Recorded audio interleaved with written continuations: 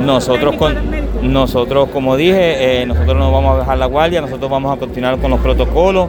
Nosotros somos la agencia de primera respuesta. Cuando surge una necesidad, pues tenemos que seguir utilizando la mascarilla, el lavado de manos, la protección. Vamos a continuar y reitero con la vacunación y reitero a tener distanciamiento social, porque ya que está aumentando tenemos que volver a tener mucha precaución en estos días.